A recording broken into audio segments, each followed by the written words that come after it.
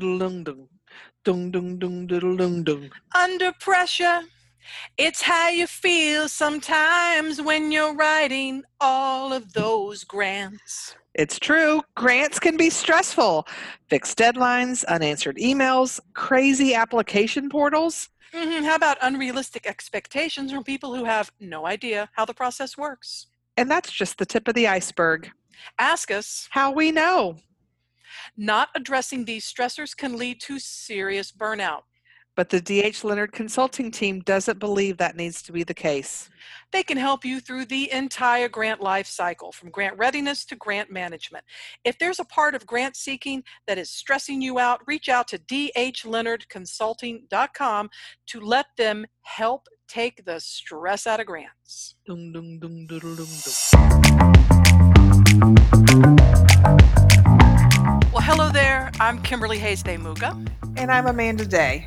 And you're listening to Season 5 of the Fundraising Heyday podcast. We're here to help you make sense of the complex world of grant writing and fundraising, whether you work for a nonprofit, local government, or are a consultant who serves them.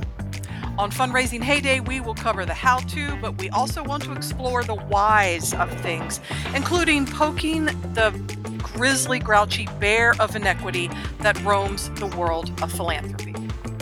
And as always, we're doing this every 2 weeks with the help of experts in the field and our particular brand of entertainment. There may have been a little bit of Britney Spears dancing going on before we got started this morning. I will neither confirm nor deny that. Yeah, so that's, as usual, our particular brand includes songs, cheesy sound effects, and an occasional yawl, because learning does not have to be boring. That's our story, and we're sticking to it. This podcast is brought to you by our Season 5 sponsor, D.H. Leonard Consulting and Grant Writing Services. Don't let grants stress you out. Their team can help you with grant readiness and training, grant research, grant writing, mock review, as well as providing numerous DIY resources, guides, and templates. Did you know that with every Fundraising Heyday episode, we create a coordinating blog post on their website, dhleonardconsulting.com. Check it out today. If you're new to this podcast, welcome. This is a serious podcast for serious people who are serious about fundraising and grant writing.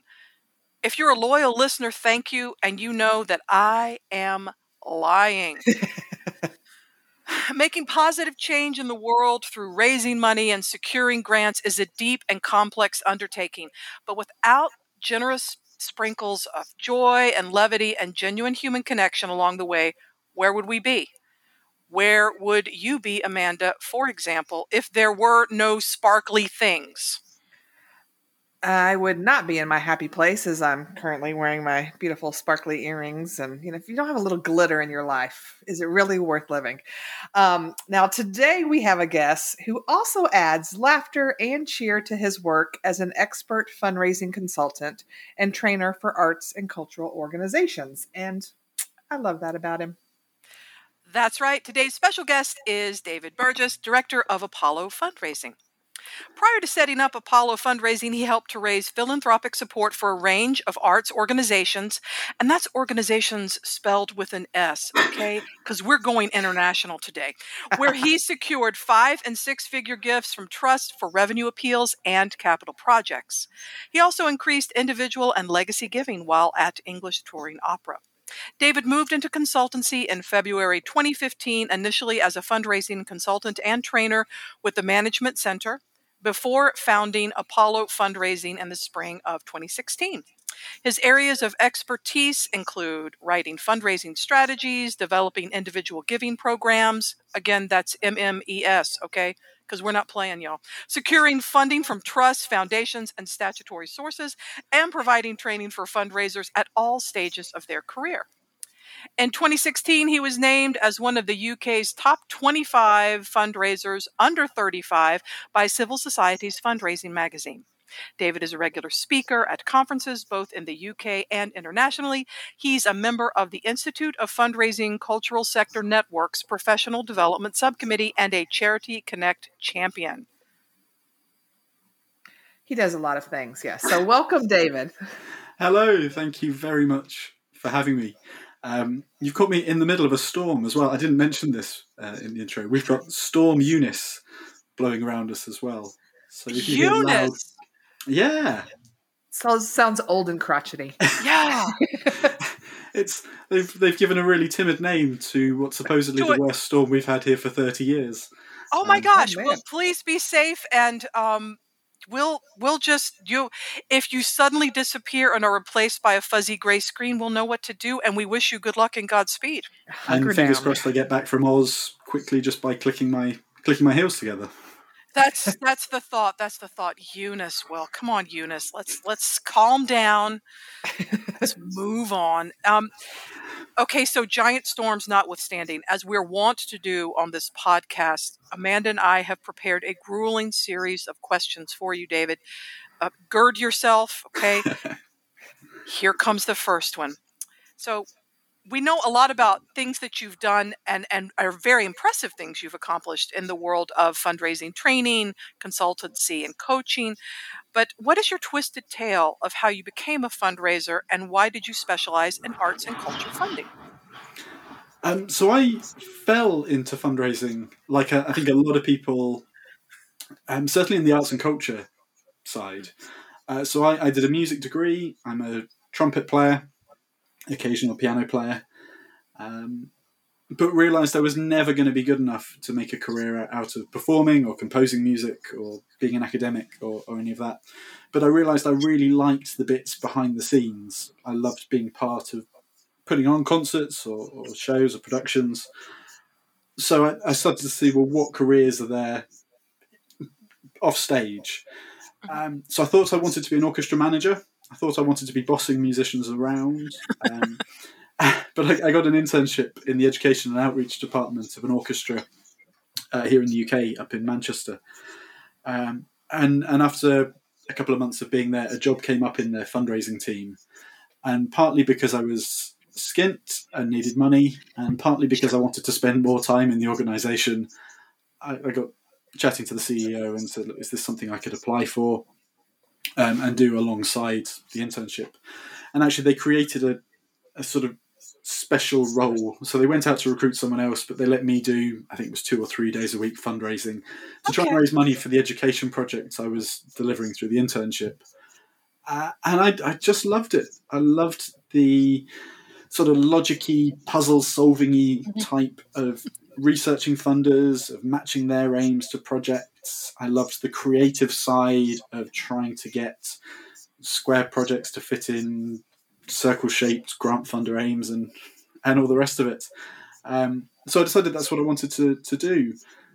I didn't really know much about the different disciplines. I started with grants fundraising because that was the first place there was a job. I went to work for a theatre where I got to do a bit of grants and a bit of individual giving before moving down to Glyndebourne to be their head of grants and head of trusts and foundations for a couple of years, and before going on to be a head of fundraising for an opera company, a touring opera company after that. But it was one of those things I always said I was never going to do. As a kid, when I was doing my work experience at school, I said I'm not working in arts administration, and that's where I ended up. I always said I was never going to be a freelance. I was never going to be a consultant, and yet here we are. I've been coming close to 6 years of working on my own.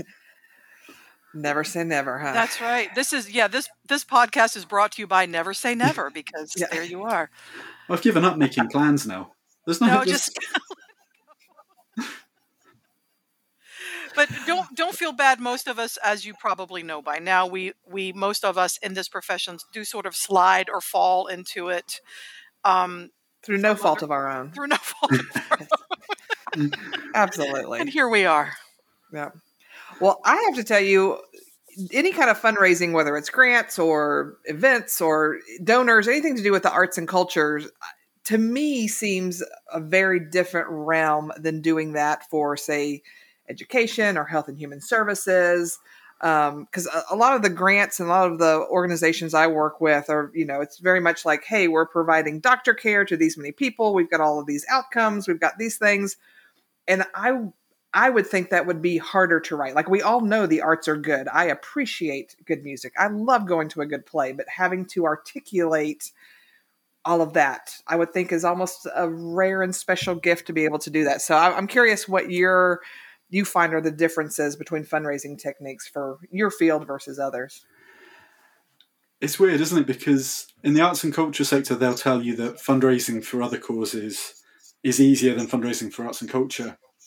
And I speak to a lot of fundraisers in other places saying, you've got it really easy in the arts and culture world. And I think everyone likes to,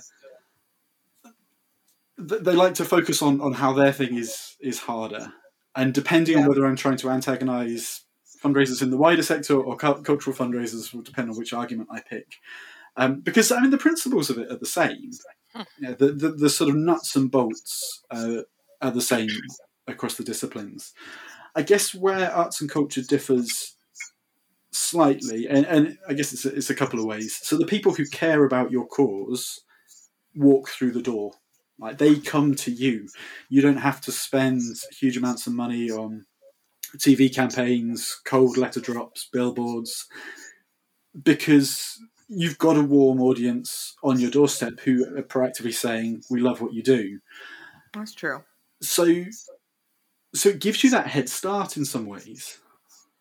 And for particularly for organisations that sell tickets or keep track of who's coming to see it, you can see where that really strong connection is. Who are those people that will come and see anything you put on?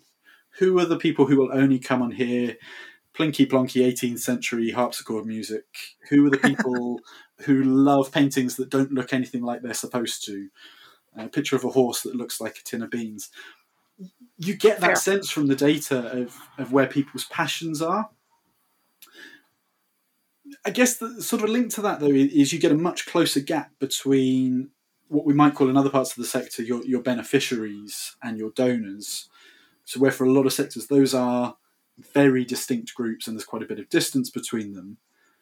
In the cultural sector, they're often one and the same. So fundraising sort of becomes another branch of your audience development work. So that you're not going to get people, or it's very rare that you're going to get people who have no interest in your art form or don't come and see your shows to give, certainly for individuals. So they've got that vested interest. And I'm not going to go quite as far as saying it's a selfishness, but they have a vested interest in you delivering the work because it's from that they're drawing that pleasure. So you mentioned that thing of trying to make the case to supporters. Actually, in some ways, you're preaching to the converted because they already know how important your work is because of the pleasure they derive from it. Mm-hmm. And they can imagine what their life would be if they didn't have access to that. So you've got that starting point when you start telling stories either about the things that they're going to benefit from. We want to do this amazing production. Just imagine what it's going to be like sitting in the theatre as the curtain comes up on this little-known plinky-plonky opera. And they can connect to that, or connecting them to their own first experiences and how important it was for them to be able to see live performance at a young age and how that's set them on this journey that's given them so much joy and pleasure during their life. So, David, my next question, veering into the fun world of pandemic response, because how could it not for these kinds of discussions? Certainly in the U.S., I saw a lot of organizations that related to arts and cultural organizations decimated in terms of funding, right? Because they couldn't sell those tickets and couldn't have those shows, but then doing some incredibly creative and bold things online, serenading emergency workers, what have you. I was just wondering, what has been the most surprising response that you saw during the pandemic to from arts and cultural organizations, maybe more related to fundraising too? Any partnerships or different kinds of appeals or something? I think what was really interesting was the way that the tone of fundraising messages changed for arts and cultural organisations going into the pandemic, and I think in a good way. So, I mean, this sort of links back to the previous question and my answer there, because one of the dangers that cultural organisations have when their supporters have a vested interest is it leads them down this path of asking in quite a transactional way. So membership schemes, patron schemes have been a key driver for individual giving for cultural organisations, where you're sort of conditioned to believe that if I give money, I'm going to get something back, and the value of what I get back is going to be more than the value to me of the donation. It is a value for money judgment we're asking people to make, and it is that sort of Pavlovian response that if we want to ask people for more money, they then associate it with, well, that means I'm going to get more in return. I'm going to get better benefits in return. Mm-hmm. So certainly here in the UK, cultural organisations have been not great, certainly up until the pandemic, of being vulnerable. You know, they want to paint this picture that everything is fine, when actually you've got a bunch of people who are saying, we love what you do, we want to help you do more of that, who are not looking for that transactional relationship. And what the pandemic did was it took a lot of that transactional stuff away. All of the benefits that organisations would normally offer, like free or discounted tickets or access to hospitality rooms or private views or any of that kind of thing, disappeared. They didn't have that card to play. Connected to the fact that they were in a real difficult position, as you say, most of them lost not only ticket income or sort of those entry fees, but in the UK there's been a lot of work to diversify income. So a lot of cultural organisations have been building up their commercial and their sort of hires and other sources of earned income, which disappeared as well. And there is a sort of bitter irony that the ones who had been best at diversifying pre-pandemic actually in many ways ended up being worse hit. Wow. Because just a much bigger number of their income streams went at the same time, and their relationship with other funders was very different to those who were getting sort of 50-60% of their funding from the same source. So it forced them into this mode of talking with that vulnerability, talking with that honesty of what the real picture looked like, and drawing on that sense of community. And I think what was really pleasing to see was the response to that, because we've seen, certainly going back to 2020, we saw organisations make their annual fundraising target in 3 months off the back, just a really, really carefully worded, really open, really honest appeal to their supporters saying, actually, we really need you. And if you valued us coming into the pandemic and you want us to still be here when we come out the other side of this, we need your help today. And it's been really pleasing, A, to see organisations go down that route and then to see donors respond. The challenge now is, how do organisations continue with that when that very visceral threat to their existence isn't there? Can they continue to use that vulnerability, that honesty, that much more philanthropic way of connecting? I'm not asking you to give because you're going to get a massive package of benefits in return. I'm asking you to give because you care, and we're trying to achieve the same things. You care about what we're trying to do. So I really hope that does continue. Not necessarily for everything, but at least organisations are more open to that way of talking. In terms of grants, we were, I guess, quite lucky as a sector. So while some did close down and some did change their focus, we saw a lot of funders saying, actually, this is the time now for us to just step away from restricted grants. We're going to convert our restricted grants into unrestricted. We're going to drop the reporting requirements because we understand you're not able to deliver. So if we've given you a grant coming into 2020, just use it wherever you need it. Keep yourselves going. And that sort of greater sense of trust in organisations to use that money well. Isn't that such a beautiful thing? And they've already done it once, so I just want to say, y'all, you could keep doing that, right? If you already trust the nonprofits, and do we have to go back to restricted funding? Yeah. Well, that is going to be interesting, though, because the way grant funders made that work was to say, well, we're going to focus on the people we funded already. That's true. And I think there is this bit that in our sort of clamour for unrestricted, trust-based funding, actually the flip side of that is, actually, if organisations haven't got anything else, you're trusting them to trust the organisation. That trust has got to be based on something. And this is what we found when we did a grant funding exercise as part of the Trust Summit back in 2020. And we found when you strip out all of that criteria, when you strip it back to say just use the money where it's needed most, those decision makers have still got to find something to hang that on. And I can see if that continues, all it does is make grant fundraising quite a closed shop. Whereas if you're in there already, great. Which, again, is going to favour those large organisations. It's going to favour people who've been doing this a long time. It's going to favour people who can play the system. It's going to favour people with those personal connections to grant funders, which in some ways takes us away from what we're calling on grant funders to do in terms of being more equitable, being more open to addressing those organisations that have been traditionally underfunded by grant-making bodies. So there is going to be a balance there, and already we're seeing funders who are saying, actually, this is the time now, having done that for 2 years, before we commit to these changes, we need a period of reflection. We need to evaluate to see, actually, how did that work? What does that look like going forward? And again, there is that flip side now that if lots of grant funders all take that decision at the same time and say, we're just going to close down for 3 months while we try and work this out, again, just at the time when organisations are starting to get back on their feet, that emergency funding's already run out. Again, there is that chance that we're going to see lots of funders saying, just bear with us because rate of change is slow.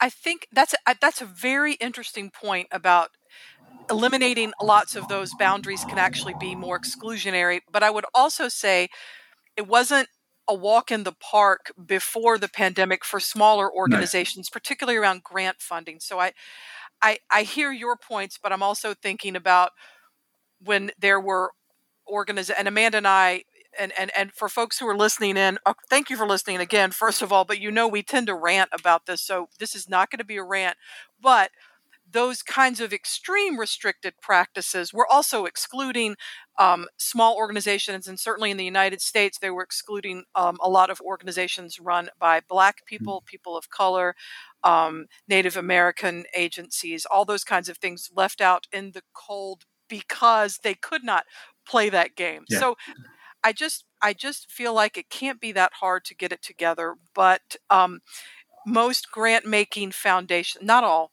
most, certainly in the sector where I'm familiar, are not known for like super nimble, innovative, really fast responses, as opposed to individual donors, which this is a public service announcement to everyone. If you're a grant writer and think this doesn't apply to you, you need to think again, because those same skills that are used to communicate and write in a compelling grant fashion can also translate into, as David's career has illustrated, translate into crafting really thoughtful responses and coaching others to do that. So as a former and recovering development director, I do see those things going hand in hand. And I just also wanted to, call that out. But anyway, go ahead, David. I think that distinction between grants and individuals is interesting, because certainly here in the UK, you get a real overlap.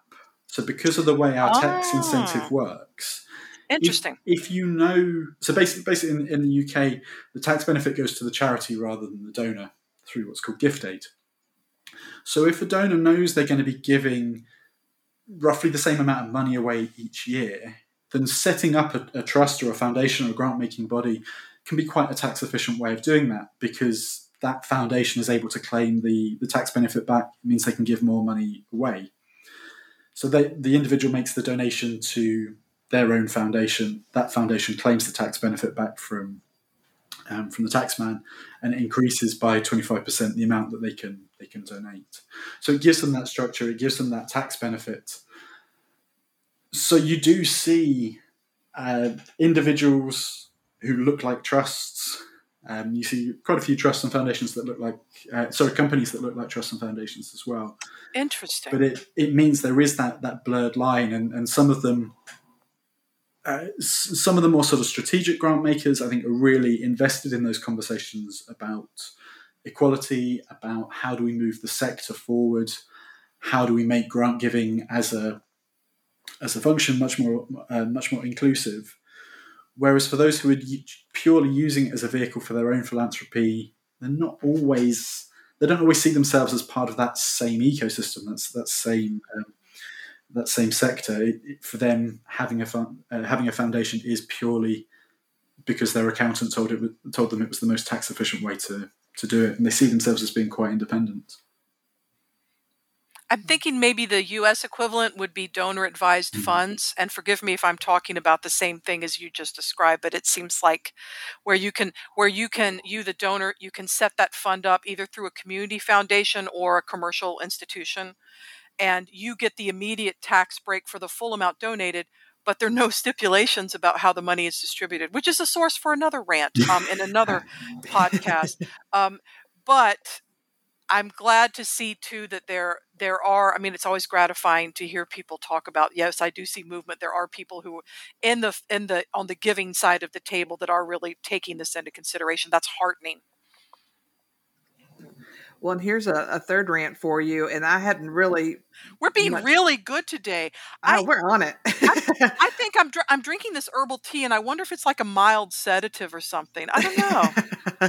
This is the new mellow me. I don't know. I can rant if you want.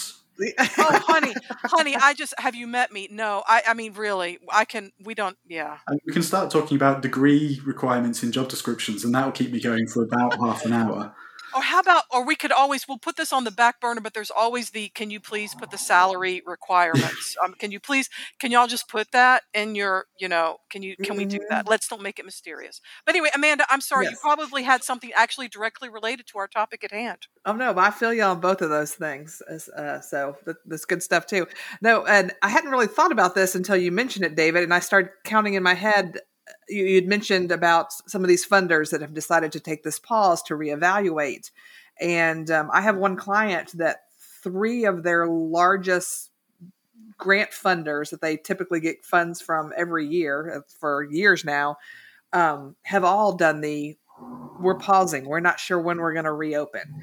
And luckily, we had a really successful grant period a few months ago. So they're going to survive without these funders if it takes them a year or so. So they're going to be okay, but only because of that. Mm-hmm. And you're right. There are more and more funders just after the pandemic, after all that money came out quickly, that now everybody's like, okay, we need to think about it. And I get that things need to change. They're only going to improve if people do think about it. But you're right. If everybody suddenly takes this big pause altogether, then basically everybody's right back to where we started, when the pandemic first hit of, great, now nobody has any money anymore. What are we going to do? So, please, funders, don't all take that pause at the same time. It just also kind of feels like okay, the tea's not working. So it also makes me think about the whole anti-racist movement in the United States. And full disclosure, y'all can't see me. I am white. And it's easy for a lot of white people to say, it's been so much, I've tried, and I am going to take a break. But if in the United States, if you are Black, you cannot take a break. If you are brown, you cannot take a break. If you are an immigrant, you can't take a break. And I'm just drawing that parallel simply because of the way you look or the color of your skin. You can't do that. And I'm just drawing that parallel between funders going, well, we're just going to kick back and we're going to take some time and we'll get back to you. Meanwhile, Amanda's clients like, hey, so all these people with diabetes, I guess we'll just tell them to take a break on their medication. Don't eat any candy for a little while and then we'll get back to you. Everything will be okay. Whatever. I'm like, yeah, I got your pause. I wish I could take a pause, but I'm feeling bitter now, so let's just move on. I mean, I can't believe I'm about to try and make a flip side argument to this, particularly when you've linked that to it, because this is most definitely going to get me cancelled. Oh my! But in the same way, I think a lot of our charities are needing that break as well, and needing that time to reflect, because we know what's coming next isn't going to look like what it's been over the last 2 years, isn't going to be what it was like before that. So I do have some sympathy, and again, particularly in the UK, where a lot of grant funding bodies share the same legal structure, legal obligations as delivery charities. So they've got trustees who are legally responsible for making sure the funds are used well and for achieving that aim. So there is that pressure on them to say, actually, there is pressure on us to make sure we're doing the right thing. So I think there is that argument of why should it be okay for our charities to say, actually, we need to now just completely rethink how we move forward if we don't allow that same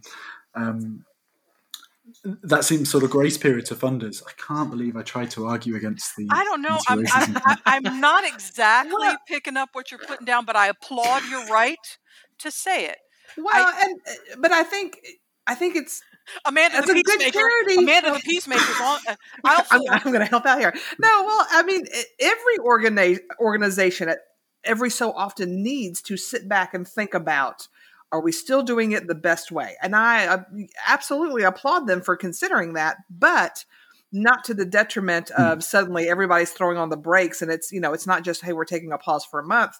Some of these agencies, it's like 6 months have gone by, and it's when you ask, they're like, yeah, we still don't know yet, and as nonprofits, even if we're assessing and wanting to bring in new programs, you don't get to stop serving the people you're serving. No. Going, okay, people don't stop having diabetes or No, you don't. cancer, or, if dogs don't stop, being out in the streets or not adopted or whatever, rivers don't stop getting polluted just because it's been a tough time and you need a break. Yeah, there's got to be a balance. Yes, I'm here for the balanced approach. Yes. There we go. All right. Okay, now that all the rants are over, Oh. let's talk about direct mail. Oh, come on. No, so here in the U.S., donors still respond very well to direct mail, even though people try to tell us direct mail is dead. The numbers argue that they are wrong. So direct mail is still working. Online giving is starting to grow. But pretty much everybody seems to hate phone calls when it comes to calling for money. And I know when I get that, I love my university where I went to school, but when I see that area code come up, I'm like, yep, not today. So I'm curious, what are some of the most popular giving methods for the organization's donors that you work and consult with? So I had a great story from a theatre here in London that hadn't really done much telephone stuff before, but managed to launch a big campaign back in 2020, and 2/3 of the amount they raised came from their artistic director picking up the phone to Really? their previous sort of major donors and people that were really sort of known to the organisation. So not cold calls. So Sorry not for the cold interruption. calling. Okay. But Gotcha. using the phone where previously they might have just sent an email or a letter, Right. but said, actually, we've just got to get in front of those people and in a way where we can have that genuine dialogue. But yeah, absolutely. I mean, in terms of that cold calling, I think some arts and culture organisations have done it in the past here. They've had reasonable levels of success, but it's not. Again, it comes back to that point that you already know who the people are that are most likely to support your work anyway. So unless you can really sort of bring home those wider benefits to the community, so perhaps focusing on your education work or the outreach side of your work, then actually you're better off spending that time getting to know the people who've already put their hands up and said, I love what you do. So beyond that, it's online channels that we're seeing people really having to invest in, because again, people haven't been able to do sort of cash or donation boxes or things like that. So there's a sort of frantic scurry, I think, at the moment, particularly again for venues-based organisations who are saying, that donation box in the corner that just used to gather dust and the occasional bit of loose change, that's going to raise even less than it did before. So now we need to look at contactless donation points, and we need to look at how we respond to the fact that people just aren't carrying that cash anymore. People looking at how they can take donations through their websites and directing people there. I think there's still a gap, though. I mean, people are putting these things on their website. I'm not sure there's still that joined up approach to saying, well, how are you going to get people there? There is this mindset that if we put it on the website, people will find it. They'll see that donate button, and magically all those people who only exist on the internet will come and give us money. So I think there's still a bit of work to be done to say, actually, where does this fit in? Where is that journey? And stopping scrabbling over the next new shiny thing. You mean you're not advising people to start TikTok accounts for their arts and cultural organizations? I guess it depends on the audience. So Black Country Living Museum in the UK is apparently doing really well on TikTok. Those are not two things I would have put together in the same sentence. But they've been absolutely smashing it. Okay. I don't know. I haven't seen them use it in in a fundraising sense, but they've got a massive following, and have, certainly from the cultural organisations here that I've seen, they've just found a niche for it and have been able to build an audience and build content that people want to engage with. Who was that museum? Kimberly, do you remember? I was just we just had a mind meld. It's a mind meld because I was like, there's that. On Twitter, wasn't it the Cowboy Museum that they let was it the security guard took over Twitter for a couple of weeks? I think. Was funny. That was good. It was Twitter gold. Like, I'm like, I would never have followed a Cowboy Museum, but I did. I tuned in to see what this gentleman had to say about the different exhibits, what his mom thought about the exhibits. It was breaking news. It was fabulous. And I'm curious if that ended up in some donations that they never would have gotten otherwise. I can't imagine that platform for a span of weeks. I don't know. I was actually going down the road. I hear you for the Cowboy Museum. That was funny. But I follow several museums. I have an interest in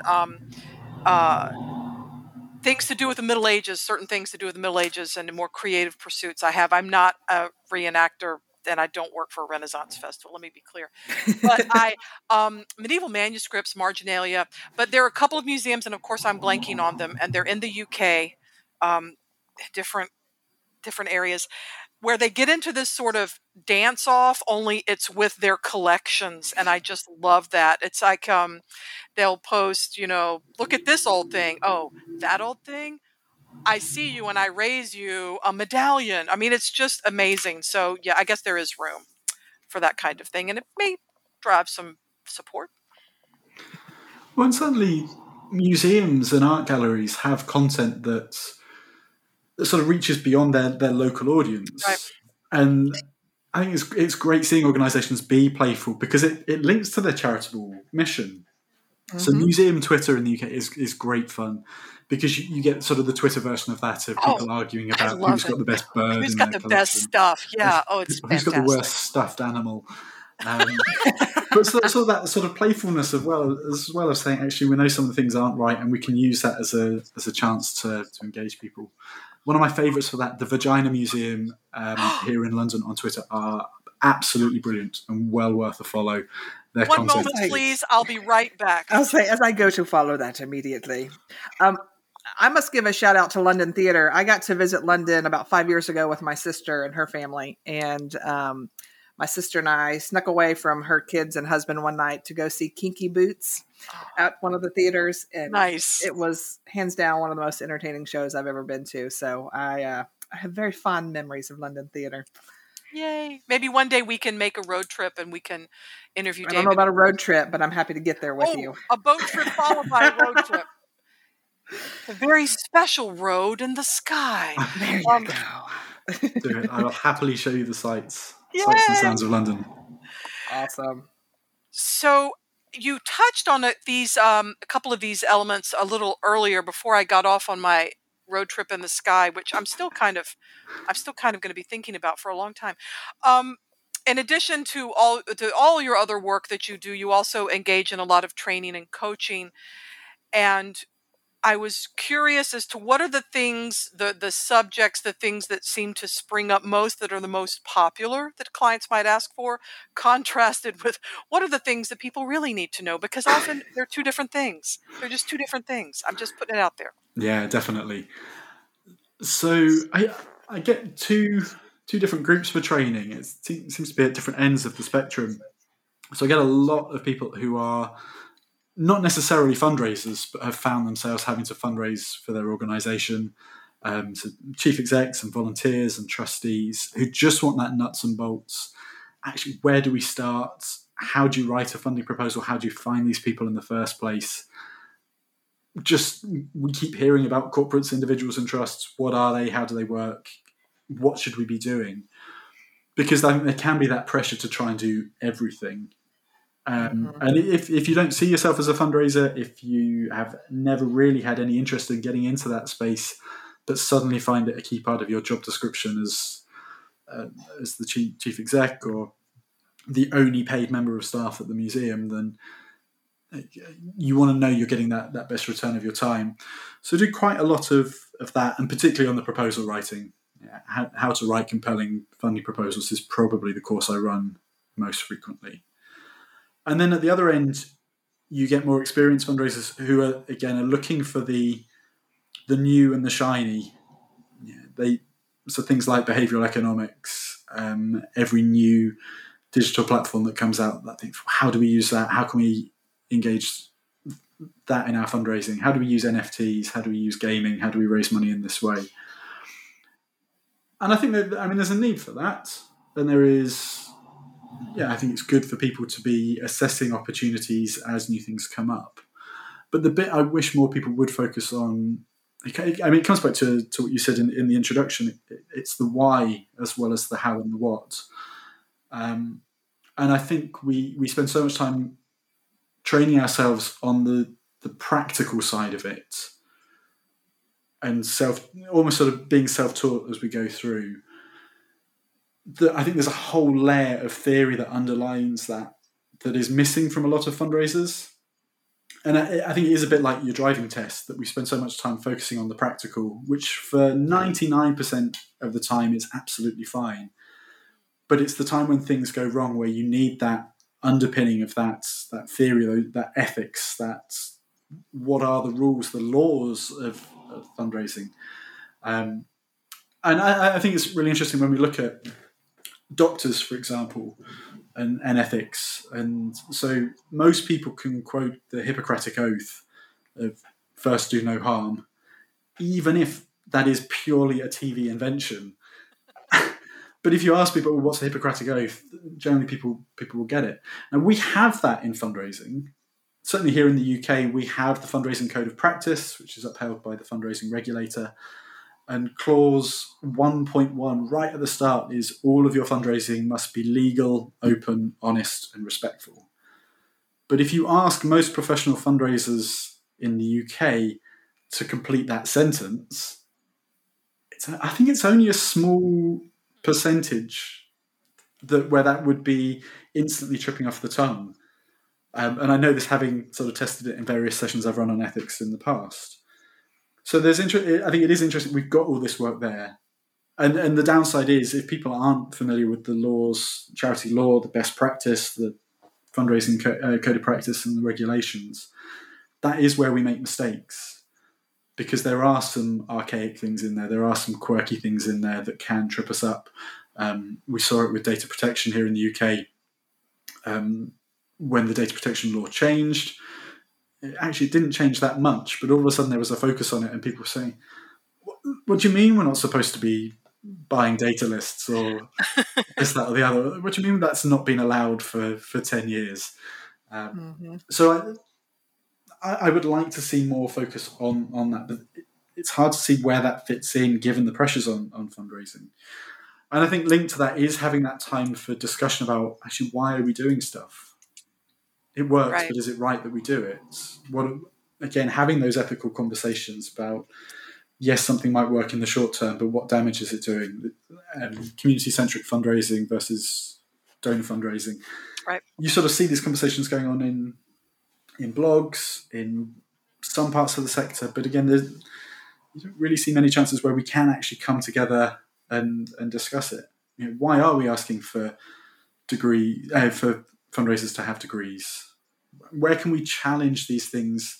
Because I think where people have been self-taught, or you learn by rote, or you learn by just following how your manager in your first job did it, we sort of take things for granted, I think. So I would definitely like to see more questioning, more evaluating of what we think is right, and being honest with ourselves about both the positives and the negatives of that. Yeah. Well, Kimberly and I have had that discussion before, because the grant conference we attend every year, there is always one session on grant ethics. It's like a roundtable discussion. And I've been several times, and it's always a fascinating discussion, because you can come and you can pitch like, hey, I've got a quandary. I'd like to kind of crowdsource this. And if no one has anything, the ladies who run it always have, examples, and it gets some very robust and interesting conversation. But out of 1,000 attendees, you might have 10 people in the room. And I think I don't think it's because people don't think ethics are important. I think it's because they're so focused on, but I've got to learn I've got to this fill new my tech bucket. skill. I've got to learn this. I've got to learn that. And so that's something we've been trying to talk more about ethics. That's what we've been, I think, in fact, that's how we met David. That's how we met David, talking about ethics, and did Yeah. our grant ethics bingo session for a conference you were doing. And it's definitely something that needs to be discussed more. That's for sure. Yeah, and I think conferences often struggle with that because you end up with just 3 or 4 speakers. So again, it's not a chance for everyone to come together and say, "Well, let's shape this together." It feels like it needs. What's not the environmental summit? What's the? We might have to. I can't remember what it's called. Davro, is that right? Or am I just making up words? Davos? Davos, Davos, that's it. Yeah. There you go. Yeah, we need a Davos summit. We need it in a really pretty place. Maybe the Backcountry Living Museum could host. I don't know. I don't know. I'm just thinking out loud there.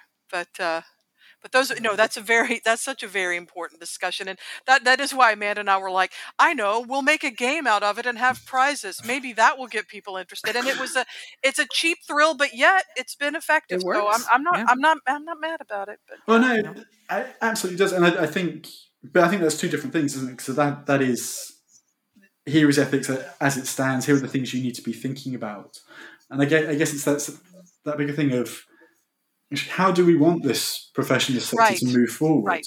Right. Just because something is best practice, just because something works, should we be doing it? What are those things that we never really drill into? We just take for granted, and that's how things like not showing salaries, asking for degree requirements in job descriptions, it's perpetuate because we see it. We saw it was there the last time the job ad went out. We don't challenge it, and it keeps going. And it's only when we say, actually, that's complete nonsense. That's not right. Justify. Yeah. Tell me why you need a degree to be a fundraiser. And if the answer is because that's how we've always been doing it, I don't want to hear it. Yeah. That's my least favorite phrase in the English language, I think. True that. Well, hey, let's take a hard left turn from ethics in our profession. And although I would argue that what we're getting ready to talk about involves ethics, but in a very different way. Oh, this is true. So, burning question that I'm dying to know, and I know Kimberly is too. So, David, if you were a contestant on the Great British Bake Off, which week of baking would be your nemesis? Can we preface this while you're pulling your thoughts together on this grueling, burning question by saying that all 3 of us are avid fans of the Great British Bake Off, known here in the United States as the Great British Baking Show because of some weird copyright BS. And if you have not given it a watch, you should. And I do not bake, and I have watched every episode of the show available to me. I'm not a fan of cooking shows, but Kimberly kept talking about it, and I thought, well, if Kimberly loves it this much, there must be something to this thing. And y'all, let me tell you, we're here for it. It's entertaining, it's soothing, it's cultural. It makes me hungry for food I can't make in my own kitchen. It makes me want to go back to London and eat some more. That's what it makes. Yeah. Except for those jelly things, and I'm sorry. But they're very pretty. They're very pretty. But that thing that looks like a brain, y'all can have that. I salute your right to it. And so, David, what would be the week that would be your undoing? Oh, all of them. So I'm actually not. I'm not a bad cook, so I do most of the cooking in our house. But baking, my track record is pretty terrible. Well, that's a whole different animal than cooking. Yeah. So when I was at school, we had to cook. I had to make some rock cakes, and for some reason, I'd filled them with green food dye. But the worst part was I hadn't turned the oven on. I'd turned the grill on. So I put these things in, cooked them for 15 minutes or whatever it was, pulled them out, and they were burnt on the outside, but green and gooey on the inside. That's just how I like my bake. But I was thinking about this. I don't know if you follow this guy called Innovation Matt on Twitter, and he does quite a lot of these threads of sort of popular culture, and if different characters in popular culture were different fundraisers. Yes, I love these. And I was thinking about that for the Bake Off, and so I reckon the Showstopper Challenge. I mean, I think that's your events fundraisers, isn't it? It's big, brash, creative. Oh gosh, but they don't really need to think about money, and you end up. I mean, they are not financially justifiable, those cakes. Yes. You've got your signature bake, which is your individual giving, where basically everyone's doing the same thing, but you're trying to bring some of that, your human story, your passion, and trying to bring that into it. And I think us grant fundraisers, I mean, I think we're the technical challenge, aren't we? Where someone gives us a piece of paper that's got barely any information on it, nowhere near the amount of information we need to be actually able to do our jobs. It's timed. And then someone gets a bit crappy with you because only 11 out of 12 were perfect and one of them was slightly too short. Oh my God. This is, all the things you just said. And then Paul Hollywood is telling us it's underproved and overbaked. It's underbaked. Oh. I love that. Yeah, if you don't follow that gentleman, you said Innovation Mats. Yeah. Innovation Mats. Yeah. He's done a cast of all kinds of shows, and it just fills me with delight when I read them, I must say. So awesome. Well, David, it has been so much fun talking with you today. You'll hear this, listeners. David's actually coming to us in the middle of a giant storm, one of England's biggest in 30 years. So thanks for being calm, cool, and collected and sharing all your wonderful insight. And I will never look at the Great British Bake Off the same way again. Thank you. Well, fingers crossed it hasn't just been lots of hot air. Oh, no, not at all. Not at all. No, it was a delight to talk to you. Thanks for joining us. Thanks so much for having me. Lovely to see you. Y'all, I hope that you enjoyed our interview with David Burgess and his clever ways as much as we enjoyed talking with him. What fun.